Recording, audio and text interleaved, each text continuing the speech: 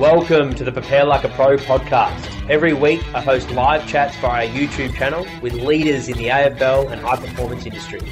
Join me live every Sunday at 6 p.m. where I debrief the recent chats and announce the upcoming guests. We drop an inspiring and educational episode every Monday. If you like the show, please follow us on your favourite podcast app. Welcome to Prepare Like a Pro live chats. Thanks for tuning in. Tonight on the show, we have Tim Schmidt. He is the founder of Kicking Dynamics, the inaugural AFLW head coach at GWS Giants, and a former AFL player for the Sydney Swans. Super excited to chat with Tim tonight about his story, both as an athlete, as a coach, and then now as a business owner. He's currently educating and developing players, coaches, and parents across the country, primarily focusing on kicking. For those that aren't following Kicking Dynamics, be sure to do it, whether you're a coach, an S&C, or a developing footballer. You'll get a lot out of his page. He teaches fundamentals in skills of Australian rules football. And before we start tonight's episode, our mission here at Prepare Like a Pro is to empower aspiring athletes and staff with practical knowledge from some of the industry's most inspiring individuals.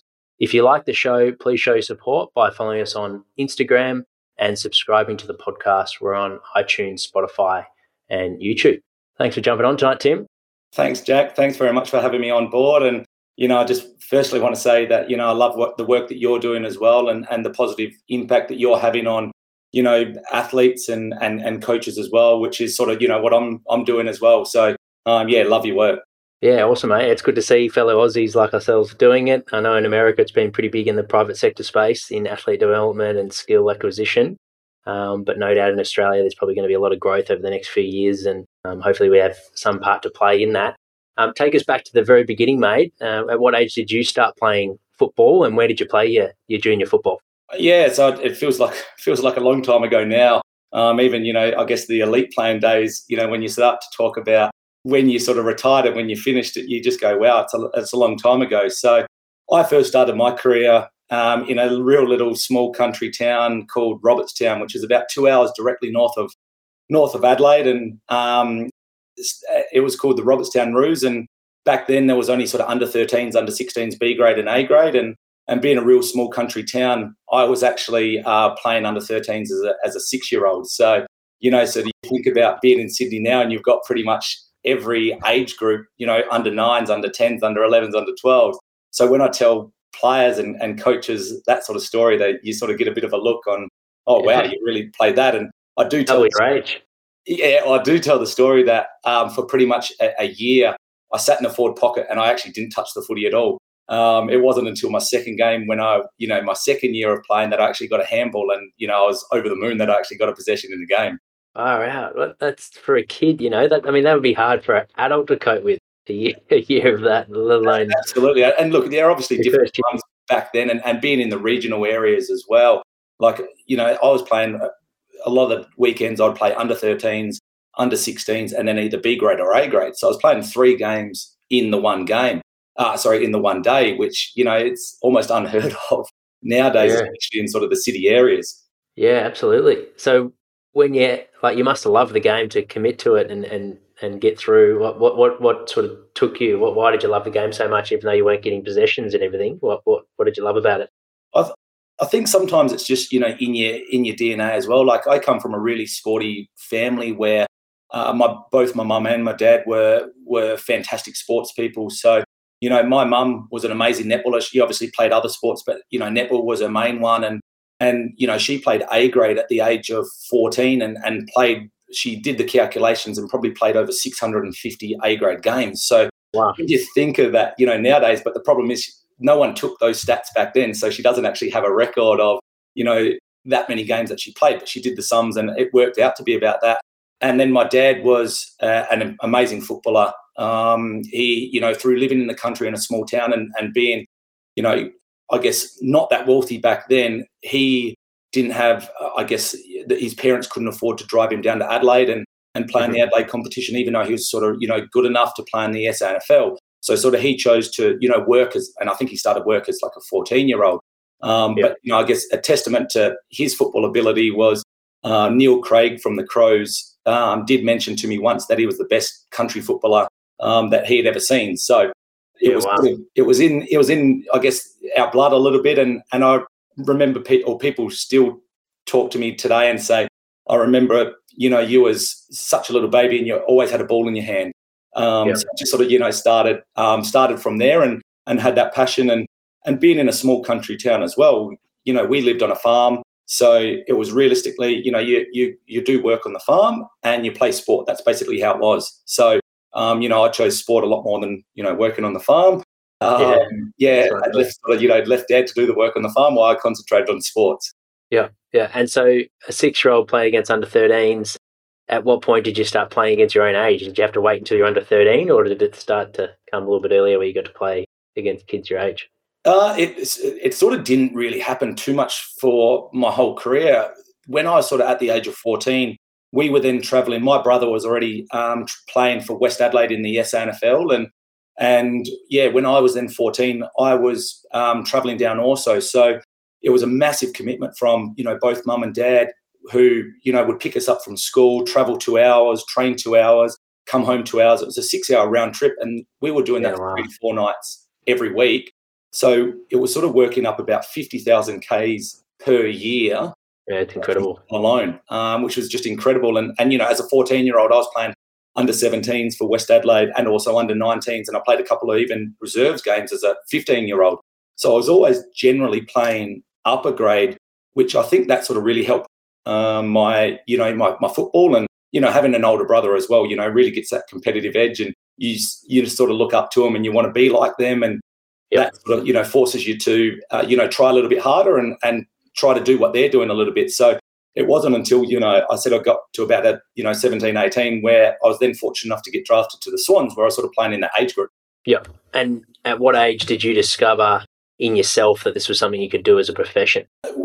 I guess without bragging, but I was fortunate enough to, grow quite quickly and develop quite quickly. So I was sort of a little bigger than, a lot of other kids. And, there are some that only develop at 14, 15. I was almost the size that I was now at, a 12 or 13-year-old, which made it obviously easier playing at a higher level and an older age group, because I could sort of stand it physically.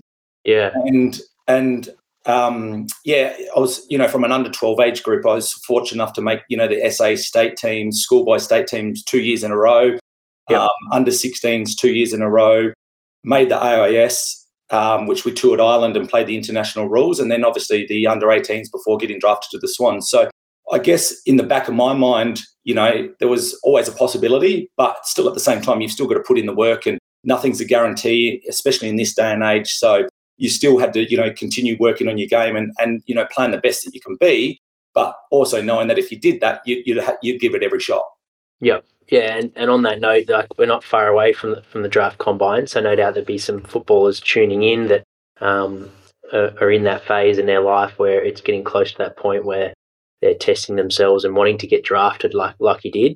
If you take yourself back to that phase in your life, would you have done anything different leading up to when you got drafted?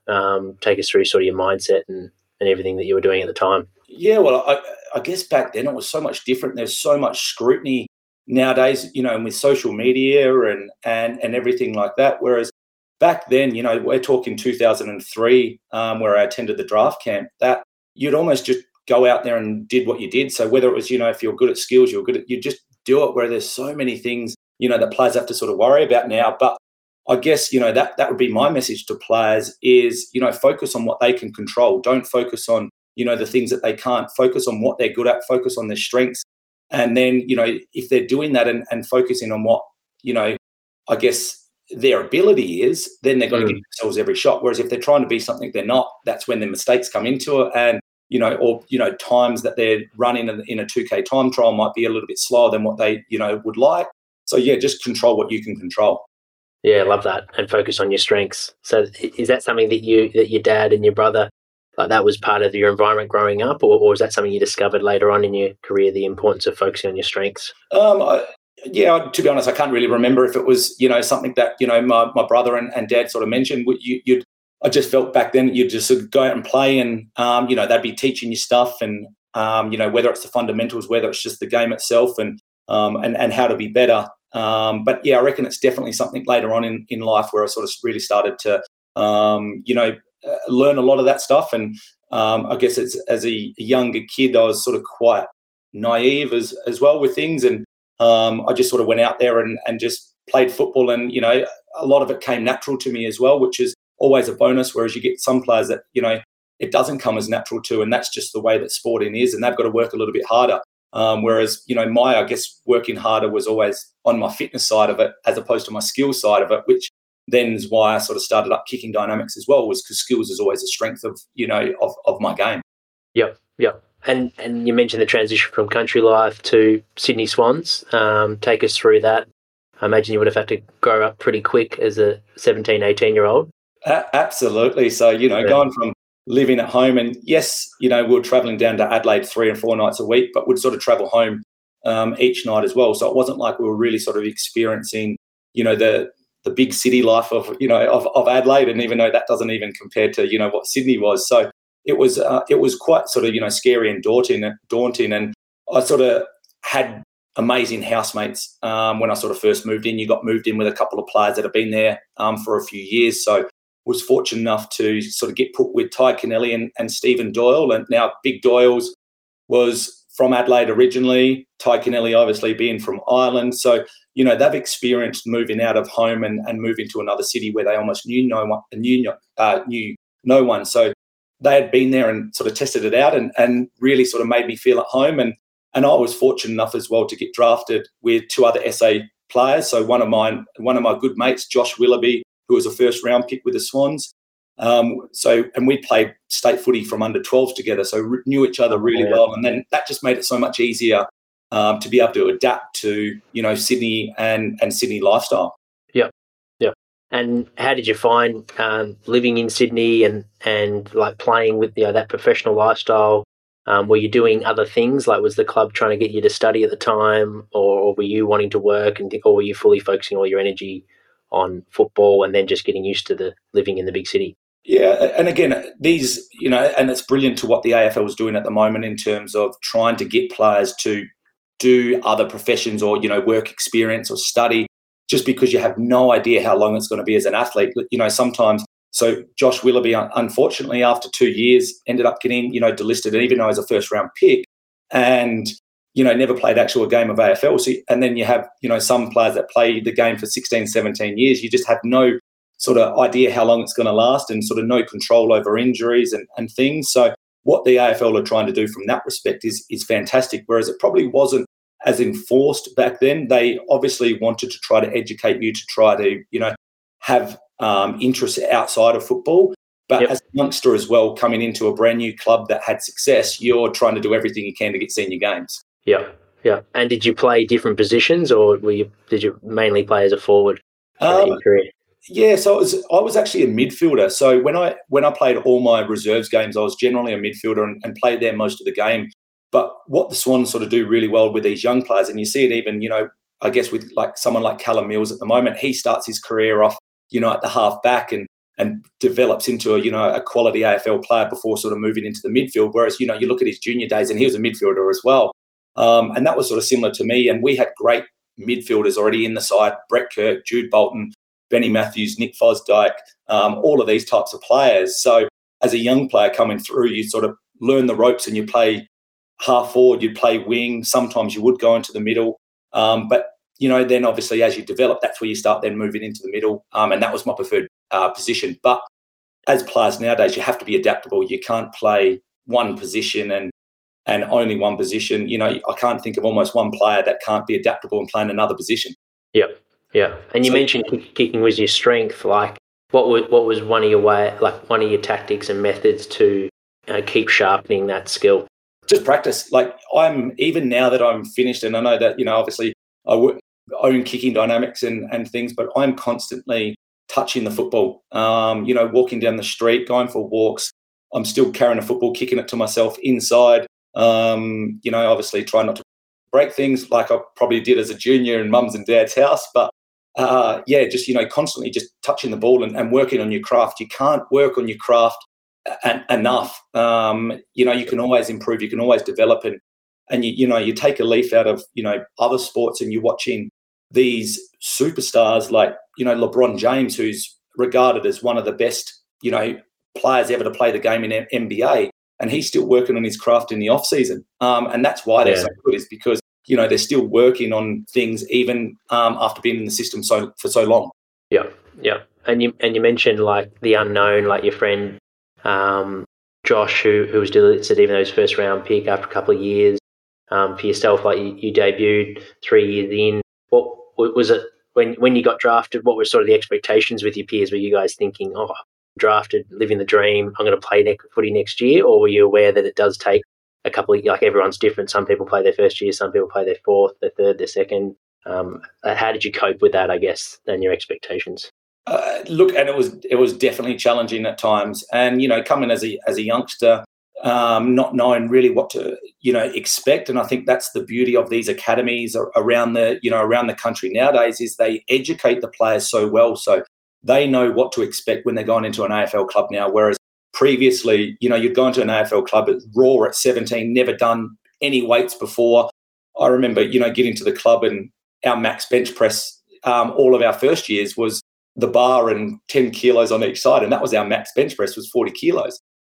You know, look at the players nowadays, and at 15 or 16, they're lifting that, and by the time they get into the system, you know, they're so much better equipped. So it was sort of, you know, challenging to begin with, and then also going into an environment like the Sydney Swans, where the year that I got drafted, they just made the prelim. They're really starting to find their straps and find their form, and as a youngster, you know, wanting to play games and I guess seeing other players that you grew up with that I guess necessarily weren't as good as you, playing games at these other clubs as well was extremely challenging and frustrating. And I guess that's something that I've had to learn along the way, is that, you know, the perseverance and also, you know, that the consistency too, to make sure that you're ready whenever you're, you know, the time's right for you to get called up. Yep. Yeah. And how'd you find it? How'd you find your first game? And were your family able to watch the game and take us through it? Yeah. So just to, I guess, take it back, we had, and I'm sure like most clubs do, we had player mentors. So, you know, younger players got paired up with sort of more senior players. And I had Nick Fosdyke as my mentor at the time. And he wasn't quite right at training on Thursday night. So he ended up sort of not playing. And then that left a spot open for myself to play. So I get it even from today that Nick Fosdyke still tells me that he was the one that made my AFL career and gave me my first game. So I'll never live that one down. But yeah. I guess I was also, you know, fortunate too, was it was actually playing Port Adelaide in Adelaide. So obviously, you know, being from Adelaide, having, you know, having all family and friends down there, I reckon there was sort of about, you know, 30 or 40 people down there. And it was incredible. And it was something that I would, you know, never forget, and something I'll cherish as well, just because I know that a lot of players don't actually end up playing an AFL game, even though they're on a list. So to be able to do that was something pretty special and something that I'm, you know, pretty proud of. Yeah, yeah. Mick Husky, does he ring a bell? Yeah. He does. So yeah, I do. A number of I've done a lot of work with his son Cooper, and the donut story. Well, yeah. Look, I'll say it. It's there. All right. I'll pop it up then. There we go, Nick. Getting back to, I guess, the weights and look, as a player, or even now, my bottom half was always a lot stronger and bigger than my top half in terms of, you know, upper body strength. So when I first got to the club, I actually couldn't do a chin up, which is, you know, I reckon the first ever at an AFL club, and that's where the donut nickname came from. Oh, you got the zero. Couldn't do any chin ups. Yeah. Yeah.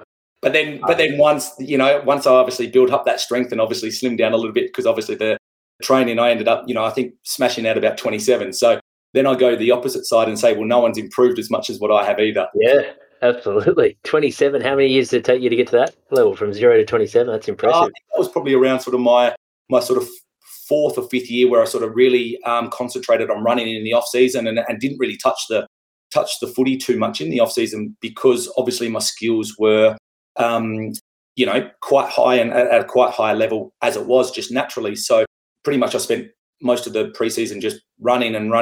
So I sort of really dropped that weight and was able to, you know, move around the ground easier, and that sort of helped me, you know, get my first game and play senior football too. Yep. For those that are tuned in, if you want to ask questions, send them through via the chat box, and at the end of the interview with Tim, we'll go through some questions at the end. Hopefully no more ones like that donut story. Yeah, we've had our funny. The rest can be a bit more serious. Okay, so back to your career. So you've had your debut, and you mentioned you were lucky enough to be in Adelaide. How did you go from then on? Were you able to cement your spot in the team? Obviously, it was a super successful Sydney team, as you mentioned, in the top 4 sort of team in the league. It must have been pretty hard as a youngster playing in that team. How did you find your debut and successive games? Yeah, look, from anyone's first game, I wouldn't put sort of too many expectations on players' first games, because it's a level that no one sort of experienced before. It's the highest level that you can actually go. So the messages were go out and just play to your strengths and play to your ability and do what you do well and focus on that. And look, I feel that I did that, and it was a different time again back then where there's a lot of players that get pretty much equal playing time, whereas back then you'd only as a youngster you'd only sort of go on the ground when the superstars and that came off for a bit of a breather, and 5 or 10 sort of minutes out there. So you sort of had to make a bit of an impact when you're out there, and then you'd come off again, and most of the time you're sort of getting 40 to 60% game time, whereas now that's just changed, and more players are getting even a playing time across the level. And I ended up playing the next match, and then after that was sort of leading more into the final side. So they really wanted to secure their team leading into the finals and make sure they're having a good run at it. And so I managed the first year, and then that was 2006, and then 2007 was sort of my breakout year for my career, and that's where I played majority of my games in 2007. Yep, awesome. And then so you played a total of 17 games, is that right? And kicked a fair few goals as a midfielder. Yep. And retired in 2009. Am I right in saying injuries played a part in the retirement? Yeah, so in the pre-season in 2008, I really wanted to work on my fitness, and it was actually my housemate Ty Kennelly who pulled out of a drill, said as he did, he obviously had the right to, and he earned the right to obviously pull out of drills when he wanted to. So he said, I'm out of this one, and me being wanting to make sure I was getting fitter and fitter and try to do as much as I could, I then came into his spot, and we were doing a stoppage drill, and unfortunately one of my teammates in the stoppage got the signal wrong, went in the wrong direction, and actually crashed into my knee and did my MCL. And when you think about knee injuries, you sort of go, well, that's probably the better one to do than the ACL. But unfortunately that didn't heal, so I had to have sort of another operation. And then every time I was sort of to be about 100% fit, something would just break down, whether it was quad, calf, back, hamstring. It's the knee injury, you reckon, that started to compensate?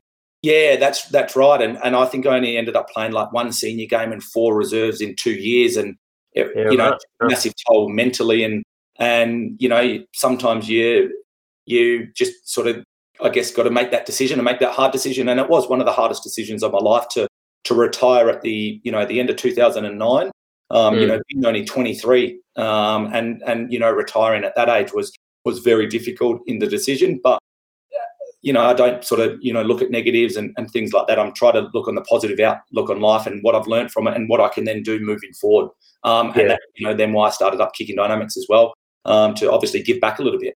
Yeah, absolutely. Like you said earlier, control the controllables. It sounds like it's something you action there, and that is a tough one, especially like you said as a 23-year-old. And 2017 was your breakout years, which wasn't too far away from there. So I can understand that would be incredibly challenging for the maybe mature age players that are listening to the podcast recording or tuned in live. That transition from professional, and maybe they're not footballers, but just any professional athlete to outside of pro life into the work life sort of scenario, if we call it.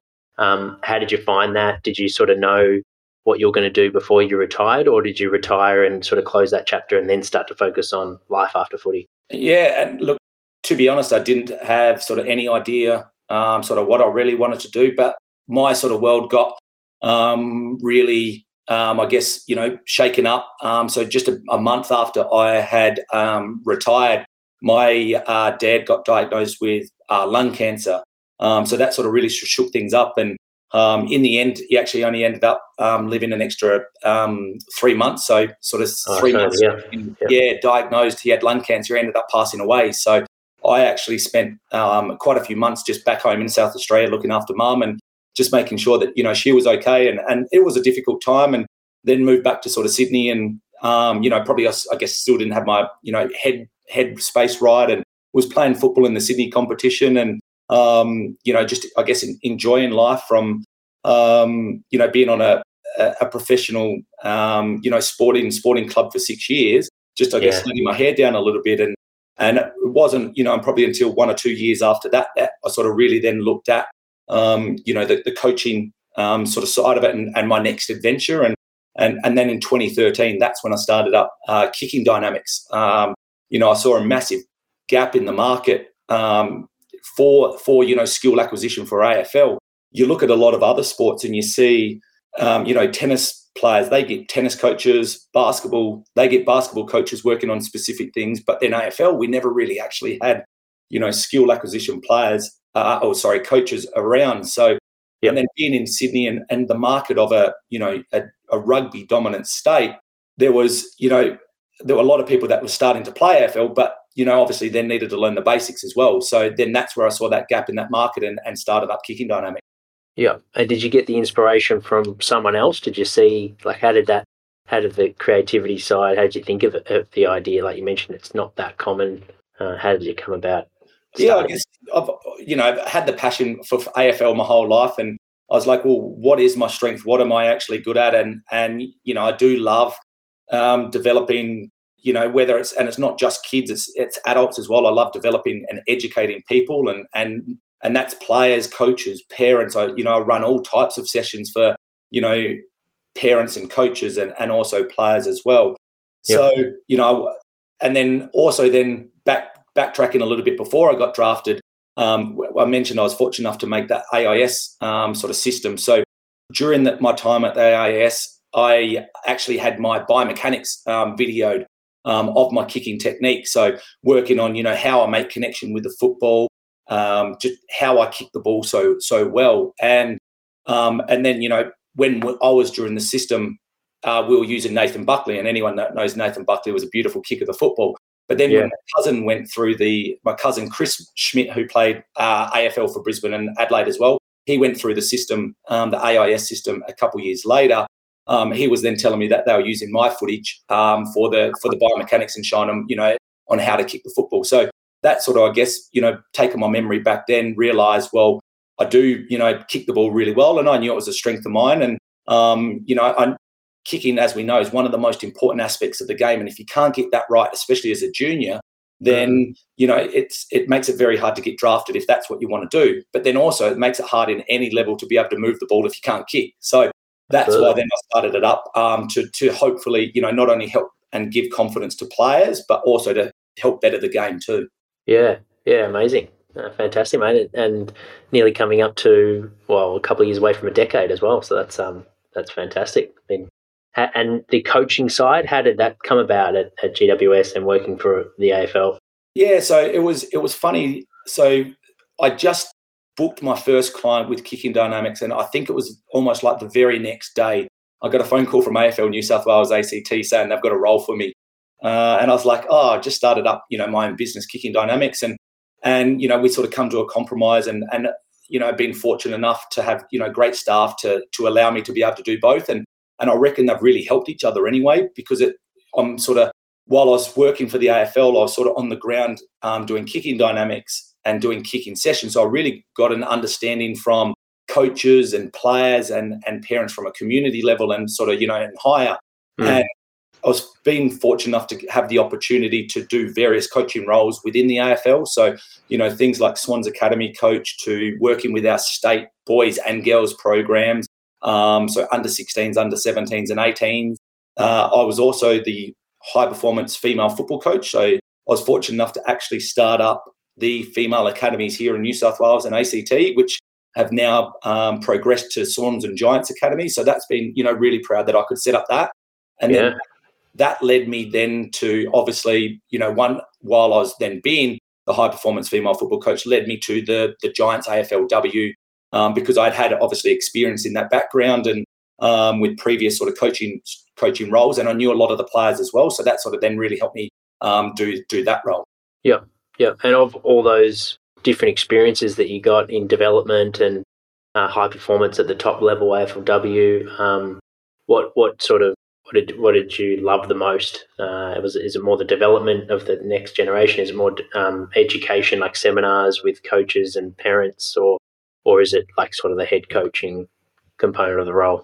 Yeah, and looking back on everything, I guess you'd have to say that development has always been, my probably biggest passion for all of it. I want to make players, I guess, better, and going back to the Swans days, when Paul Roos was coaching, Roosie then, basically said, what would we like written on our football tombstone? So what that sort of meant was when we left the game, whether that was a player, whether that was a coach, whether that was in the media or whatever it was, when we left the game, what do we want our tombstone to say about us?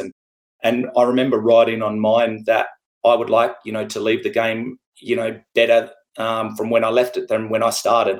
So, that development and really giving players confidence, because you give, if you get the fundamentals right, everything that, players do in their game will lift because of it. And, I guess I go to one of the quotes from, the great Michael Jordan. He says, you can practice, shooting 8 hours a day, but if you've got a bad technique, then all you become at is shooting, good the wrong way. Whereas if you get your fundamentals right, then everything that you do will rise. And I explain that to players, and they sort of go, well, how is that the case? And I then, go, well, if you've got the confidence in kicking or marking or handballing, but let's just take kicking, you want the ball more. So if you want the ball more, you're going to lead a little bit harder, call a little bit louder, run a little bit faster, go in and win the footy that little bit more. So then you start then playing better overall, and it comes from just giving them that confidence in the fundamentals. And sometimes we can overcomplicate the process. And, the game of AFL, I still feel can be quite basic. And if you generally do the fundamentals well, you're going to win more games than you lose.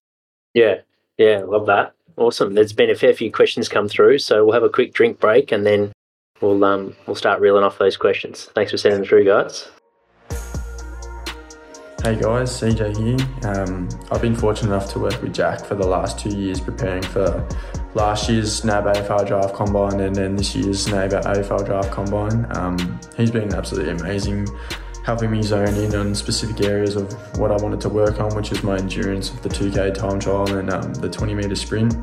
Trying to crack that under 3 seconds has been a massive goal for me this year, and I feel like that the work that I've put in with Jack, he's just helped me skyrocket for my personal goals, which has been absolutely amazing for me. But it's not only what he's done on field for me, it's what he's done off field for me. He's been able to help me be persistent with the lockdowns that we've had, stay motivated, prepare for massive events, especially the Combine this year, which was done over Strava, unfortunately, that we couldn't get out to the Holden Centre and compete against the other prospects. But also the massive one is just recovering. He's been able to give me massive influences on how to recover properly.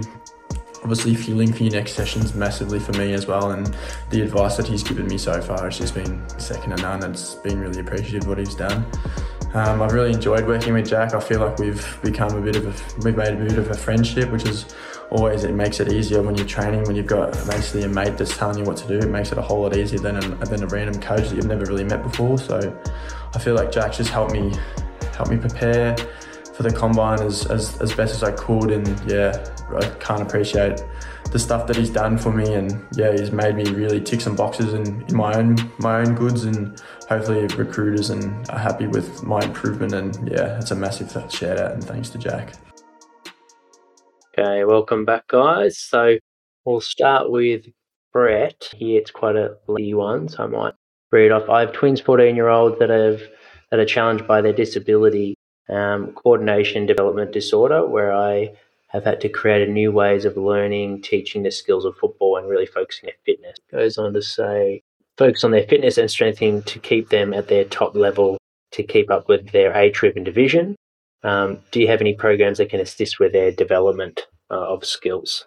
Absolutely. And we've had a number of players like that. And I guess the key for that one is trying to which is our philosophy anyway, is try to simplify the process as much as possible, but then also have fun doing it as well. You've got to be enjoying, what they do, but by simplifying the process and making the technique as easy for them to understand and easy for them to do, then, they gain that sort of real confidence out of it. And then once a player then starts to get confidence, it's, anything sort of, can happen from there. And we see, I get a number of feedback from parents saying how much, not only in the football field, but then also out in the, life as well, how much, their kid just seems to be so much more confident around things. So absolutely, we definitely deal with all sorts of, players, whether, they have disabilities, whether they don't, any ages, any gender,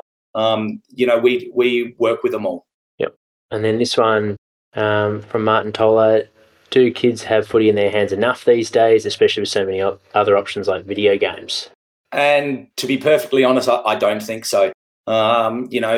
With a technology world and a digital world nowadays, that they can have their hands on absolutely everything. You think back to, I don't know what you were like, Jack, as well, but you think back to when you were younger, and I didn't even have a mobile phone when I was, until I was 16, and I think even then I was just sort of using mums and dads. Whereas you have kids nowadays that are playing games on on their phones at like a 10 and 11-year-old. So I definitely don't think that players are having a footy in their hand, and especially obviously Sydney, that's where our main market is there's so many other things to be doing as well. And schooling with our private schools, there's so much commitment on with the schools, and so much homework that they've got to be doing that a lot of kids don't actually have time to to do this as well.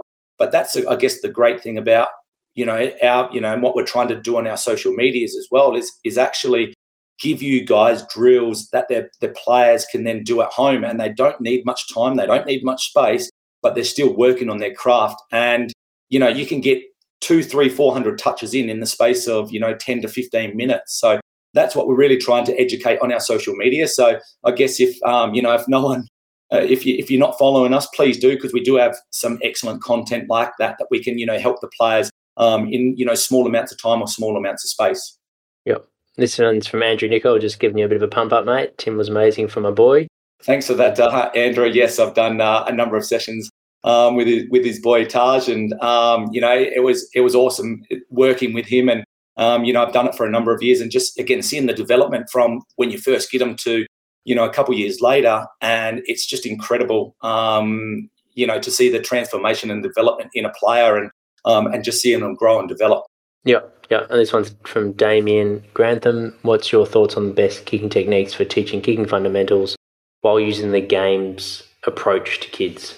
Yeah, and I guess this is about our whole sort of philosophy, and what we sort of go by at Kicking Dynamics is simplify the process. So when we sort of look at the fundamentals, is don't overcomplicate the process. There are some coaches out there, and I listen to a lot of community coaches and all that as well, telling players on things that they should be looking for or doing in the kick. And after all the experience that we've sort of had, those areas don't actually have a massive impact with the actual kick and how the kick actually goes. So we try and eliminate those, because if you then have less things to focus on, the players then know that it's easier to do. They can then concentrate on them as well, because there's less things to do. Then that means they're more likely to do it, which then that consistency comes into it. And then that's going to then help in the game. So, we're a big believer of working on our fundamentals first and making sure we get that right. And then once we start doing that, then start working with the game and the pressured situations. Whereas if you start then doing too much game stuff too early and don't get the fundamentals right, then kids can often get frustrated because they are under pressure. So their skills obviously drop because they're under pressure. So making sure we get the fundamentals right first, but then once they do, absolutely start doing the same process, but just under a little bit more pressure. You mentioned the drills and some of the cues that you hear that may not be the optimal ones to use. What would be sort of top three that spring to mind that you hear quite commonly that you would, and then maybe three that you'd prefer to hear more commonly that would be the optimal? Yeah. So with the kicking technique, things like, I hear players come to me and say, well, what about my balance arm? I've been taught, to have my balance arm out a certain way. And yes, I guess, it has a minor impact on a kicking's technique, but it's an individual case. Like if a player finds balance with their sort of, balance arm sort of down towards their body and it works for them, then, I'm going to leave it like that. I'm not going to change their balance arm if that's what works for them. So that's definitely sort of one that, I don't really sort of look at. I let the player just, have their balance arm how they would normally have it. Another one is pointing the toe, and you get that quite a bit. And I'm not sure if you've, heard that over the years in your lifetime, Jack, but pointing the toes towards the target. And I get why coaches sort of say it, but they also say pointing the toe makes the ball go lower. And then I ask, players and coaches and parents, well, how does the ball actually go lower from pointing your toe? And when you start to really think about it, they start then talking about their where they're making impact with the ball. So pointing the toe doesn't actually make the ball go lower. It's all about our timing. So where the ball and the foot meet. So if it's lower to the ground, so you bring your foot through a little bit later, then that's going to cause the ball to go lower, and it's going to allow you to kick through the football. Whereas if you then bring your foot through a little bit earlier and make connection out in front of your body a little bit more, then it's going to go higher. So in all different sort of height kicks and also distance kicks, we keep our process exactly the same.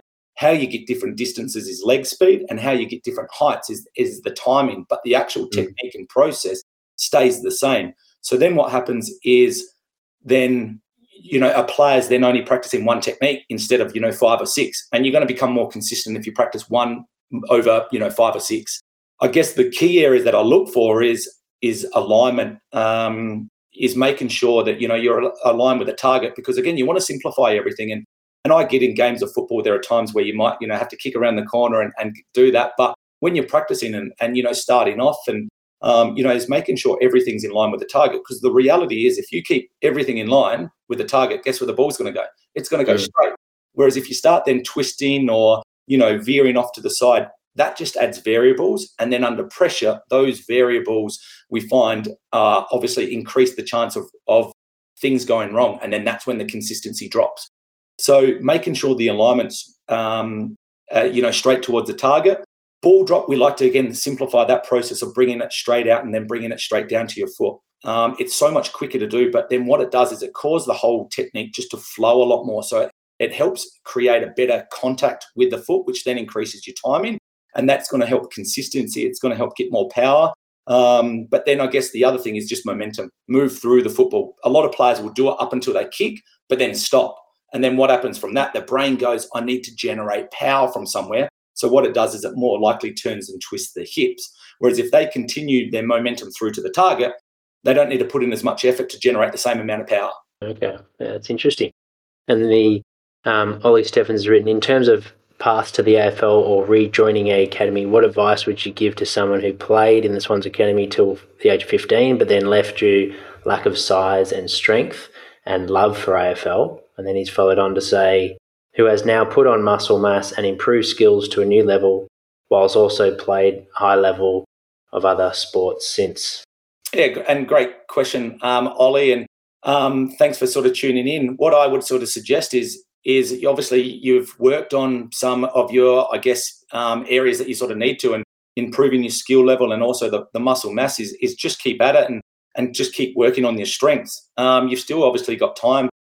Being at 15 years of age, nobody gets drafted at 15. So there's still plenty of time left. So if you just keep working and keep improving and working on your strengths and playing good football, you can't beat playing good football. Obviously, it comes with preparation, absolutely, but play good, consistent football. And then that's where, things will start to get noticed a little bit more. And things like the Swans Academy, Giants Academy, all these people out there have different scouts and different reporting systems. So if you're playing really good football, you will get noticed in the long run.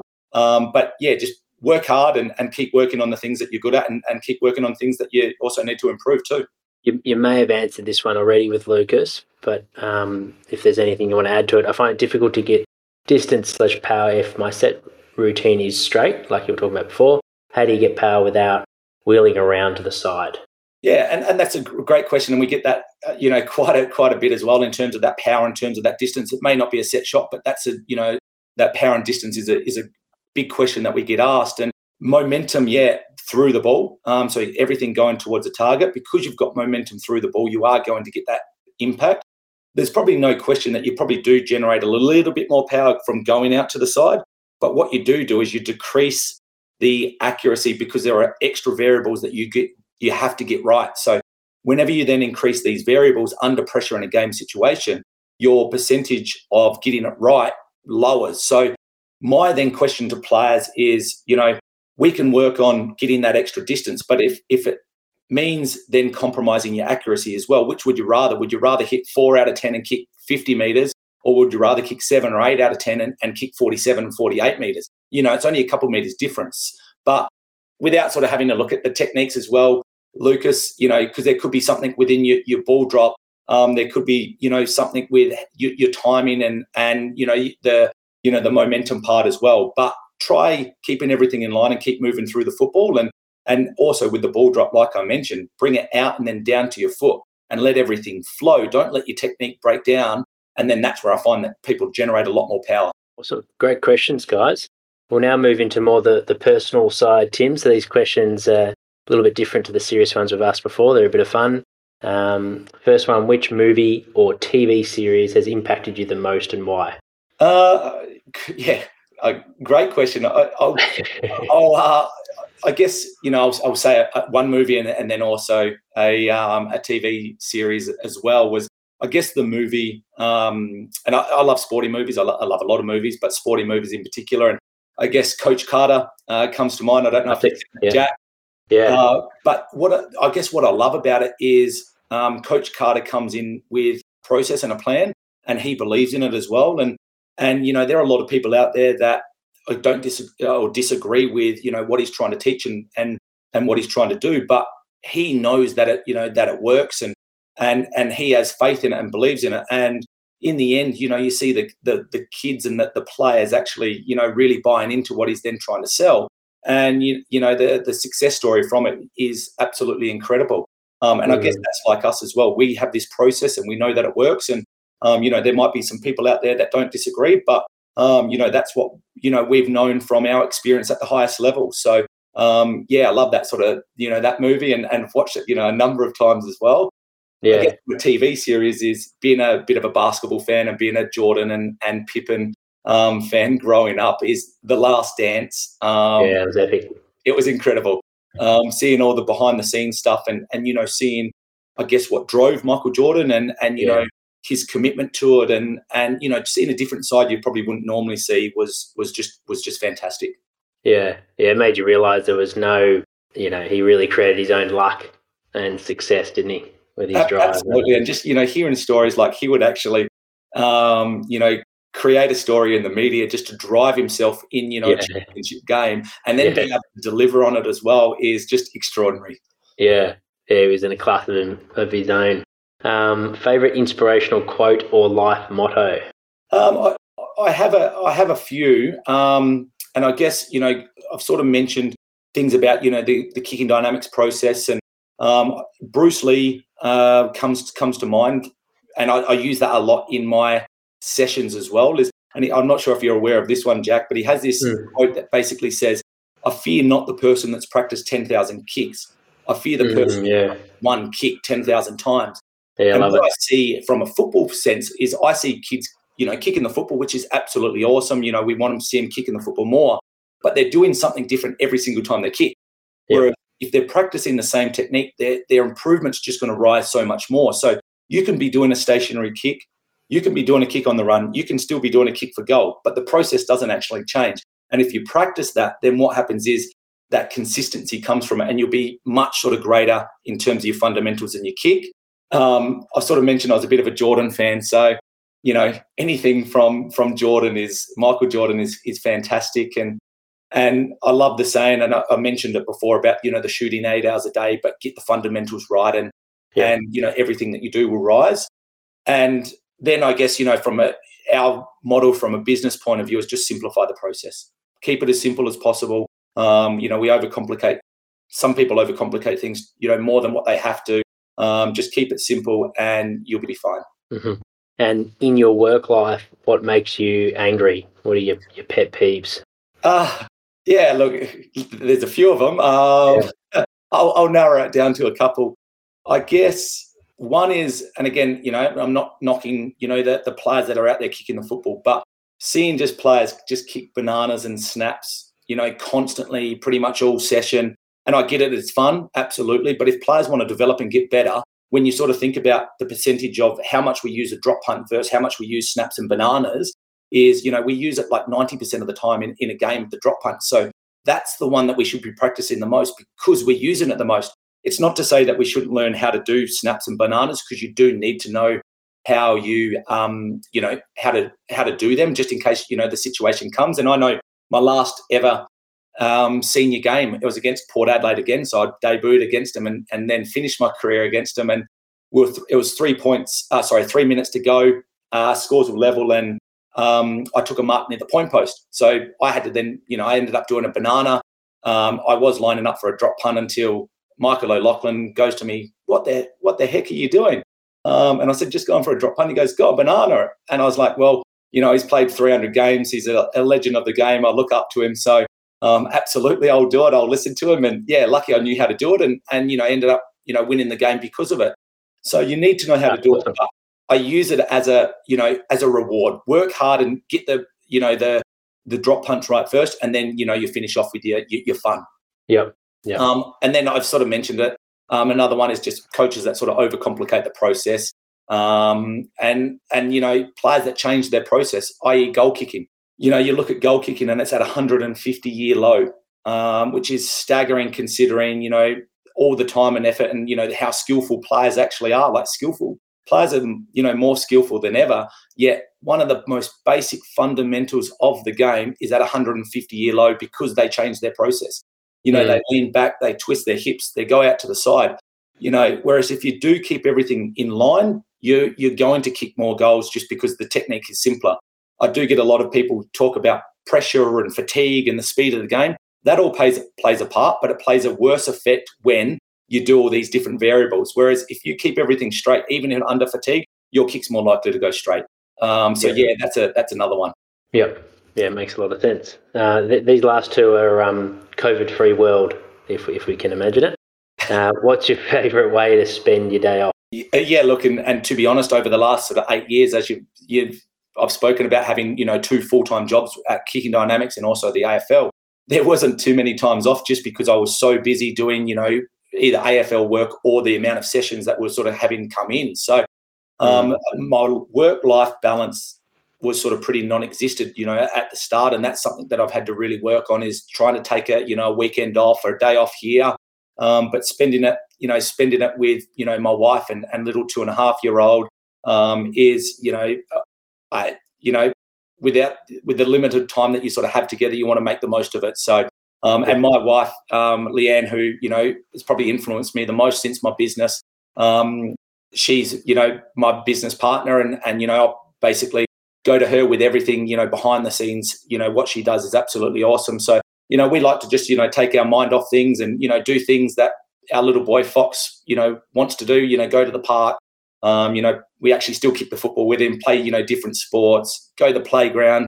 We love eating out as well. So, breakfasts or lunch or, just chill out and just, take it easy. Yeah. Can he drop the ball on his foot? He's sort of similar to myself as a youngster, just ball crazy. Ball mad. Yeah, can't get enough of it. And yeah, look, maybe biased, but he does kick a good ball for a 2.5-year-old. Yeah, he's true Schmidt then. Favorite holiday destination and why? Well, obviously, I'm glad you mentioned pre-COVID, because with lockdown at the moment, we can't even travel, outside 5Ks from our home. So it's it's tough at the moment. But I guess prior to that, and hopefully then when things start to ease a little bit, I love heading back to SA and visiting family. Like mum and my brother still live back there. Obviously have great friends and also other family back in SA. So I love going back there, visiting them. Love Maldives and Italy. That was my wife's and my honeymoon. So we're able to, be lucky enough to head over there. And, there were so many parts that we actually didn't see. So we'd love to explore that a little bit more. And then the USA, been there a number of times. And, places like LA, places like New York, just being able to see the American sports and, learn from them as well while having a good time as well. Yeah, fantastic. Awesome, mate. Well, thanks so much for jumping on. I really enjoyed taking you through the different phases of your life and all the experiences and sharing the lows and the highs and all the learnings and everything you're doing now to help the next generation of footballers, but also their parents and coaches and everything, mate. You're making a real impact in the industry, and truly living like what you wrote down, that Paul Roos exercise of what you want to leave your footprint on the industry. What are you excited about for 2021? What's on the horizon for Kicking Dynamics? And yeah, look, I guess it's the big thing is having that bit of normality. Like, we're in the harshest lockdown that we've had here in Sydney. So, we've only been able to do sort of the one-on-one sessions. We can't have, 2 players or 3 players or small groups or even club stuff. So, that's what we're really looking forward to, is sort of getting back to being able to do that and building on that. Keep developing our programs and keep building a bigger and better program for 22 and beyond, and keep building our brand and developing and being the leaders in the industry with the kickings and the technique and side of it. So yeah, just sort of getting back to that normality once sort of the restrictions lift would be the first step. Yeah, and for those that have tuned in and those listening to this recording of the podcast, which will launch in a few weeks' time, what's the best way to get in touch with yourself, Tim, to get some coaching and do your workshops, whether you be a kid or maybe a parent that wants to work on learning those cues and those drills to help their son or daughter that's playing footy? Yeah, absolutely. So, and the number of services that we have aren't just sort of, for players. We also get parents come to us. We also, get coaches, all ages. I remember having a 60-year-old come to me, and he literally just started taking up masters and wanted to learn how to kick. So oh, really? Yeah, wow. So it was fantastic to see. And then I had another 50-year-old that wanted to learn how to kick, so then he could teach his son and daughter the right way. So we have, services for all types, and it's not just for here in Sydney or in Adelaide where we have coaches. It's also, all across Australia. We get, people coming to us, and when travel eases as well, we travel to, all these locations, and also doing, our virtual online sort of services, webinars, where we're doing coach-to-coach sessions as well online. So, there's services and for everyone. I guess how you get in contact with us is via our sort of socials, Instagram and also Facebook as well. They're our main two, and then our website as well. So our Instagram handle is Kicking Dynamics AU, and then our Facebook handle is Kicking Dynamics 36, and then our website is just kickingdynamics.com.au, and that all has our contact info, our services, and then we're obviously regularly posting great content on what we sort of look for, how you guys can improve, either when as yourself or when you're teaching your daughter or son. Fantastic. Yeah, I'll make sure to put the website, Instagram and Facebook URLs in the show notes as well, guys. So if you're listening in, you can click them in the show notes to get a direct contact there. But thank you so much for your time, Tim. I've really enjoyed it. I'm sure all the guests that are watching live have as well. Great questions for those that sent in. For those asking about the Sam Newman podcast, that is being released tomorrow. So as soon as you wake up, that will be live on our Prepare Like a Pro podcast, which is a good laugh. So make sure to listen to that. It's in 2 parts, and both will be released tomorrow because it was quite a long one. But thanks, Tim. Thanks so much for tuning in, mate. Thanks, Jack. Really appreciate it. And like I said at the start, love the work that you're doing, and keep it up. And thanks very much for having me on. Yeah, no doubt. There could be a future workshop when the world's right again with Kicking Dynamics and Prepare Like a Pro at some off-season camp one day, maybe. Absolutely. I'll look forward to that. Yep. Yeah. Awesome, Tim. Thanks, mate. If you enjoyed this episode and want even more, our Academy is for you. The Prepare Like a Pro Academy is a platform that hosts exclusive features and bonus content, such as a Q&A segment aimed at getting to know the guests on a more personal level. Here's an example with Emily Meehan, head sports dietitian at the Collingwood Football Club. What are things that fire you up? Oh, this one is always, so I suppose it is, it'll be topical for most people, I think, but staying in your lane. And I often find that with nutrition, everyone eats, so everyone has an opinion. And I think that's what really gets me fired up, because so many people try and provide nutrition advice based on their N of 1 experience when they did intermittent fasting or keto or whatever it might be. And then game changers, game changers, whatever that might be. And look, it probably keeps me in a job, but that it does drive me insane, because sometimes the information can be so detrimental and opposite to what I've been working with my athlete or athletes, and and because they hear it on someone's socials or through a documentary, it unravels everything that I've been working with an athlete for. Yeah. Another feature of our academy is the opportunity each week to join myself as co-host on the Prepare Like a Pro live chat show. Here's an example with Academy member Rama Davies, a strength and conditioning coach at the Box Hill Hawks. Welcome, Rama, to the chat. Rama has also worked at Box Hill, or currently he's working at Box Hill Hawks with us. Awesome. So he's another Box Hill man in the strength and conditioning department. So I'll handle it over to you, Rama, to ask your question, mate. Thanks for joining us. Excellent. Thanks, Jack. And thanks Sam for the chat.